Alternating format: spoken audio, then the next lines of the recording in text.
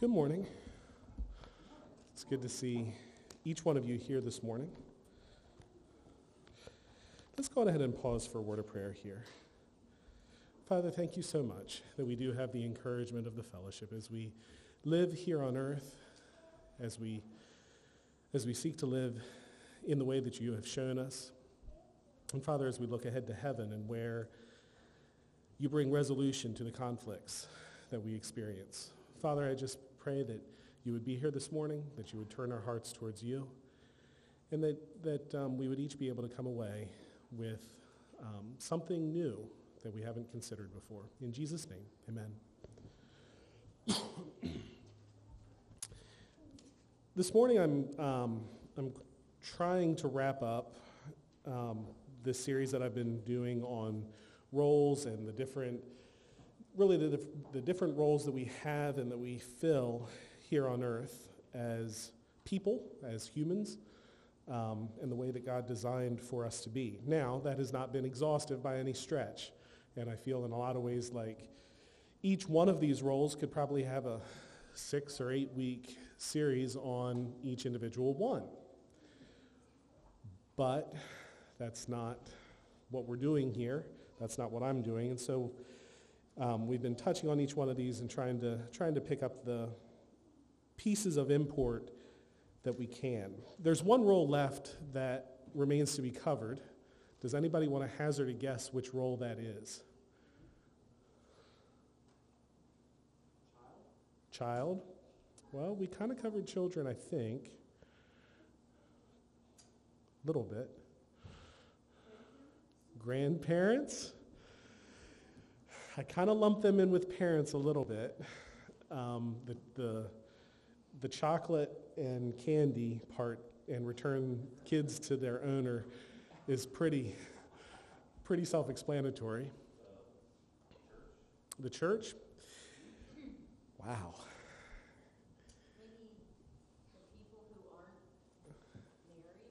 The people that aren't singles. That's exactly where I'm going this morning. And I feel a little bit more out of my element than what I normally am because I think it's a tough one to tackle. And again, this is not going to be exhaustive, but I think we're going to go over this, and then we're going to try to wrap up a little bit and try to wrap up with some closing thoughts of the whole series. In a lot of ways, singleness is an overlooked role. And the amount of time that it took us to pull that out as a role that we haven't covered yet kind of shows that. It kind of reflects that. The thing that's interesting to think about this is that just about everyone goes through a period in life where they qualify as part of this role. It's kind of similar to children. We all are children. Some in the child phase of life, but we are all children. For some, this may be a transient period in life. For others, this may be the role they fill for their adult life. As we look at this, as we consider this, we need to understand a few things. And the first one is, and I'm going to take this out of 1 Corinthians, a lot of the thoughts are covered in 1 Corinthians 7. I'm not going to cover the whole chapter. Definitely encourage you to read that and ponder what it means for yourself. There's a lot packed in there. I'm going to be pulling different pieces at different times. 1 Corinthians 7 verse 8 says, this is Paul writing to the Corinthian church. He says, and I believe this is the New American Standard. Actually, this I believe is Holman. I wish that all people were just like me. How many of you can say that? I wish that all people were just like me. I'm not quite at that point, far from it. But each has his own gift from God, one person in this way and another in that way. I say to the unmarried and to the widows, it is good for them to remain as I am. From this, I want us to realize that singleness is good. This is a little bit counter to our thinking because we often go back to the Garden of Eden. It was not good for Adam to be alone. and so God made Eve. God gave him a partner. There's also other scriptures that refer to finding a man who finds a virtuous woman, finds a good thing. Her price is far above rubies. Dave Donovan couldn't find that woman, so he settled for Ruby. And marriage is good. But here we have Paul asserting, and I believe accurately so, that singleness is good. The thing that's interesting to me is that this is a similar but slightly different good than we find in Genesis chapter 1. This good gives the idea of being praiseworthy, noble, honorable, excellent. This is interesting. Excellent in its nature. And therefore, as a result of that, well adapted to its ends. The idea of being genuine and approved. The good in Genesis has the idea of excellent, with the idea of being a good thing, of pleasant, of benefit, and providing welfare and prosperity and happiness. The thing I want us to really understand here and realize is that marriage isn't the only good thing. Singleness is good too. Paul goes on in 1 Corinthians 7, and in verses 32 and 34 he says, I want you to be without concerns. An unmarried man is concerned about the things of the Lord, how he may please the Lord, but a married man is concerned about the things of the world, how he may please his wife. And his interests are divided. An unmarried woman or a virgin is concerned about the things of the Lord, so that she may be holy both in body and in spirit. But a married woman is concerned about the things of the world, how she may please her husband. Singleness allows us to focus our attention. I don't have this in my notes, and I might have to say I'm sorry later, but my wife hates it when I will refer to, things were just so much simpler before I was married. And they were. There's all of these considerations and these things that when you get married, you now have to pay attention to. She often asks me, but was it better? Well, it's a different kind of better.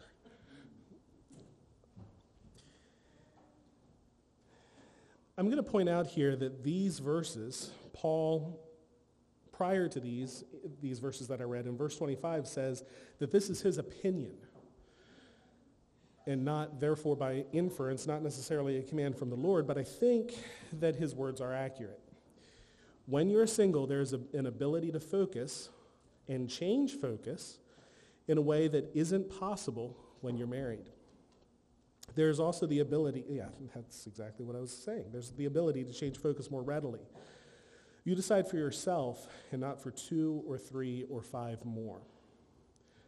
The number of things to be concerned with are less, and therefore, single people can more readily choose what to involve themselves with.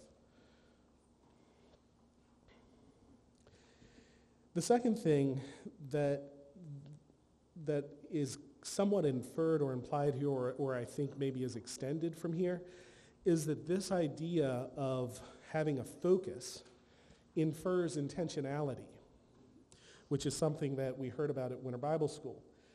The opportunities are wide for what we can choose to involve ourselves with and in, but they must be chosen, and that's very, very true for a single person. Sometimes I think that it's easy, and 10 years ago, 12 plus years ago, I think I saw this a little bit more personally, that sometimes in our culture, as single people, we can drift without focus or attention because we're kind of waiting for that next phase in life, waiting for marriage. And I think that that's something that if we're intentional, if those other phases of life come, great. But if we live intentionally, we find fulfillment.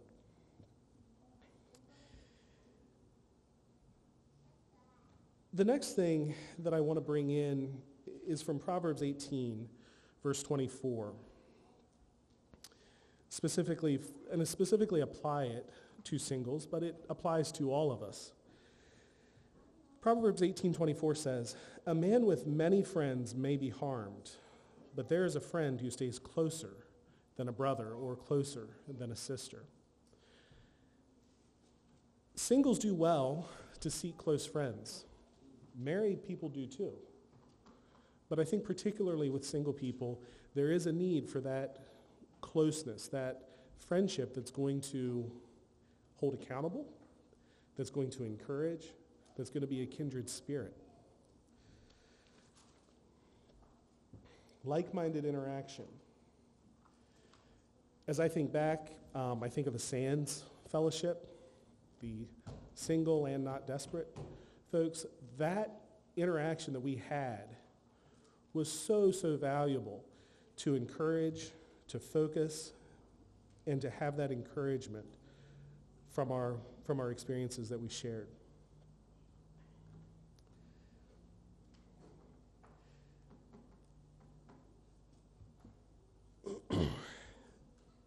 The last thing that I'm going to pull in specifically, and again, this is something that we all can learn and take with us, is that everyone are called, including singles, we are called to seek first God's kingdom and his righteousness, and other things we need, and even those we long for, will be satisfied. Matthew 6:33 says, "But seek first the kingdom of God and his righteousness, and all these things will be given you besides." Notice that there's not a defined time boundary on when that satisfaction will take place. That lack of definition is there for a reason, or not there for a reason. Singleness may be disappointing. Well, surprise, often married life may also be disappointing. What isn't disappointing is God and his righteousness. When we seek God and his righteousness, we find fulfillment. We may not have all of our questions answered, and there may be portions of our life where we still have to walk in faith and kind of a void that's still there that isn't satisfied. And we need to walk that in faith. And in that absence, that is where we all look forward to eternity, where God will show us the wonders of his creation.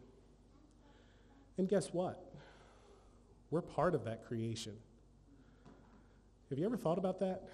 That God in his promise to show us the wonders of his creation, of all the universe, that might include us learning to know ourselves better than we ever thought.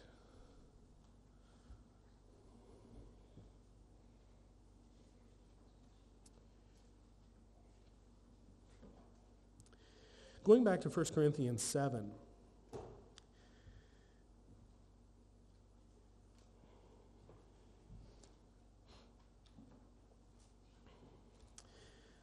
I'm going to read, this is a little bit of a longer portion. 1 Corinthians 7, starting at verse 24 through verse 28. Paul writes, "Brothers, each person should remain with God in whatever situation he was called. About virgins, I have no command from the Lord, but I do give an opinion as one who by the Lord's mercy is trustworthy. Therefore, I consider this to be good because of the present distress. It is fine for a man to remain as he is. Are you bound to a wife? Do not seek to be loosed. Are you loosed from a wife? Do not seek a wife. However, if you do get married, you have not sinned, and if a virgin marries, she has not sinned. But such people will have trouble in this life, and I am trying to spare you." The thing that stuck out to me at the beginning of that passage was remain with God. That's the focus. That's the focal point. The other things are kind of the details of where you are in life when you find God.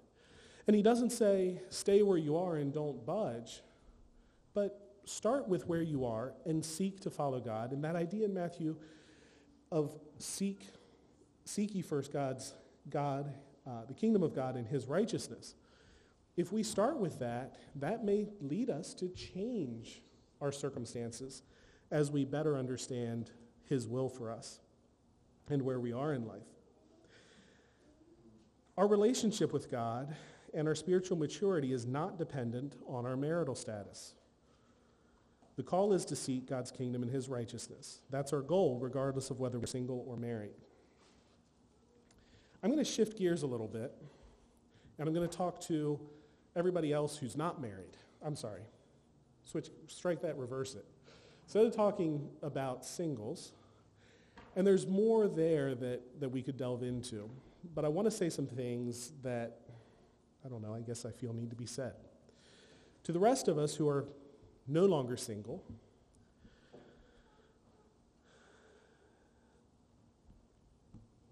let me make sure that I am correct.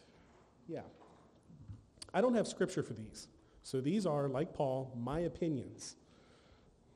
Take them for what they're worth. But I think that there are verses to back them up. So to the rest of us, first, do not pity singles. They are living the life God has called them to, and there is richness in that. In different ways, and in some ways that we as married people cannot and do not experience. Do engage with singles. They have wisdom and perspective on life and following God that we who are married can learn from. God gives them wisdom and insight just like married people. And because they have a different life experience, they may notice things that the rest of us are completely oblivious to. Do use the gifts and abilities that singles have in the church. There aren't restrictions on who is given gifts to contribute to the life of the church. In fact, one of the things that this is a little bit of an inference, but is there any record of Timothy being married? The Timothy that Paul wrote 2 letters to in the New Testament.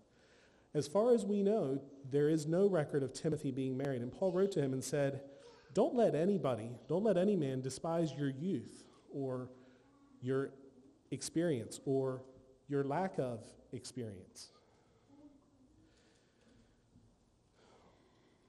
I'm going to step out on a limb here and say that was one of the things that growing older as a young single that I felt, and I know that others in the broader community felt, that somehow in our culture we have a bias that you're not really an adult until you get married. So someone who is 20 years old and married for a year and a half somehow is worthy of more responsibility than someone who is 28 and single. Now, I think that I go back to something my grandpa used to say, and that is that wisdom comes with age, but sometimes age comes alone. And that's true in many different aspects. The point that I want to make is that let's not let our perception of people be filtered through what their relationship status is. Yes, there's things that they may not have experienced, but guess what? There's things that they have experienced, and there's wisdom that God has given people, and we are really limiting ourselves if we let that drive the way that we allow singles to interact. I want to say, I feel like in our church over the last 15 years, there's been a lot of growth in that. And I feel like we are in a very different place than we may have once been. And I want to encourage that as well. So how do we kind of wrap all this up, and how do we think about who we are, who God has made us to be, more generally? In life, there are things which are changeable and those which are not changeable. In the family life seminar, which I know that there's all kinds of challenges with that organization and some of the leadership there over the years, But there are some truths that they taught and emphasize pretty heavily that I think are valid. They speak about our 10 unchangeables, our physical features, our family, our intelligence, our time in history. Sometimes I do feel like I was born about, 75 years too late. There's a part of me that likes some things of that computerization has changed.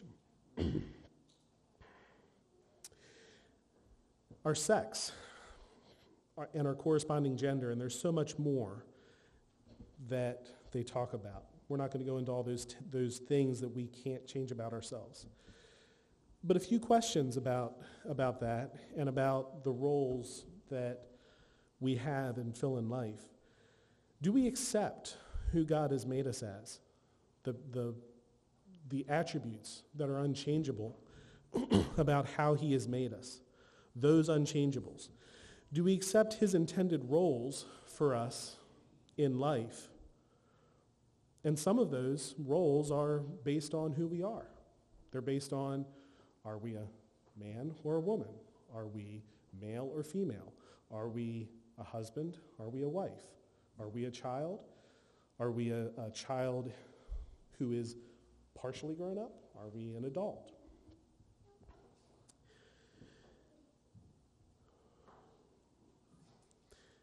That has to start with who and how God has made us, male and female. As children, do we choose to learn from our parents and the Bible about the world, ourselves, and our place in it? Do we accept God's truth even when we don't understand it? As singles and as adults and as married people, are we looking to use our abilities in a focused way? As husbands and wives, are we seeking to put our spouse and families first? That is, loving them and serving their needs. As husbands, are we loving and providing or practically loving our spouses? Are we seeking to lead our families spiritually? Or are we accepting human thinking as truth when it is really just the result of mankind's thoughts apart from God? During life, our roles change. They're not necessarily static. There could be another one on grandparents, another sermon in the series. That's evidence of that. 1 Corinthians 7:17. I'm going to go ahead and read 7:17, actually 7:24. 7:17 and 7:24 are very similar. And I think that 1 Corinthians 7:24 puts it, actually, let me go find it.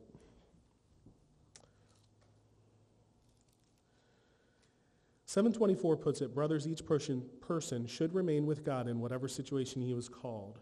7:17 puts it, however, each one must live his life in the situation the Lord assigned when the Lord called him."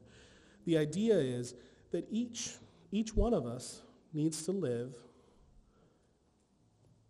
and remain with God where we are. We find ourselves in different places throughout life. We begin as children, we become young adults, and then we reach adulthood. We may transition from singleness to marriage, becoming husbands and wives. We may then change even further and become parents and grandparents. The emphasis here is not the situation. The emphasis is on remaining with God and pursuing his kingdom throughout both our changeables and our unchangeables in life. Through both the things that we are given and that we cannot change, as well as the things that we can change and that we do have control of. And sometimes when we follow God where we are, he causes us to understand that where we are doesn't match his pattern, and that we may find his pattern works better than ours if we just give his way a try.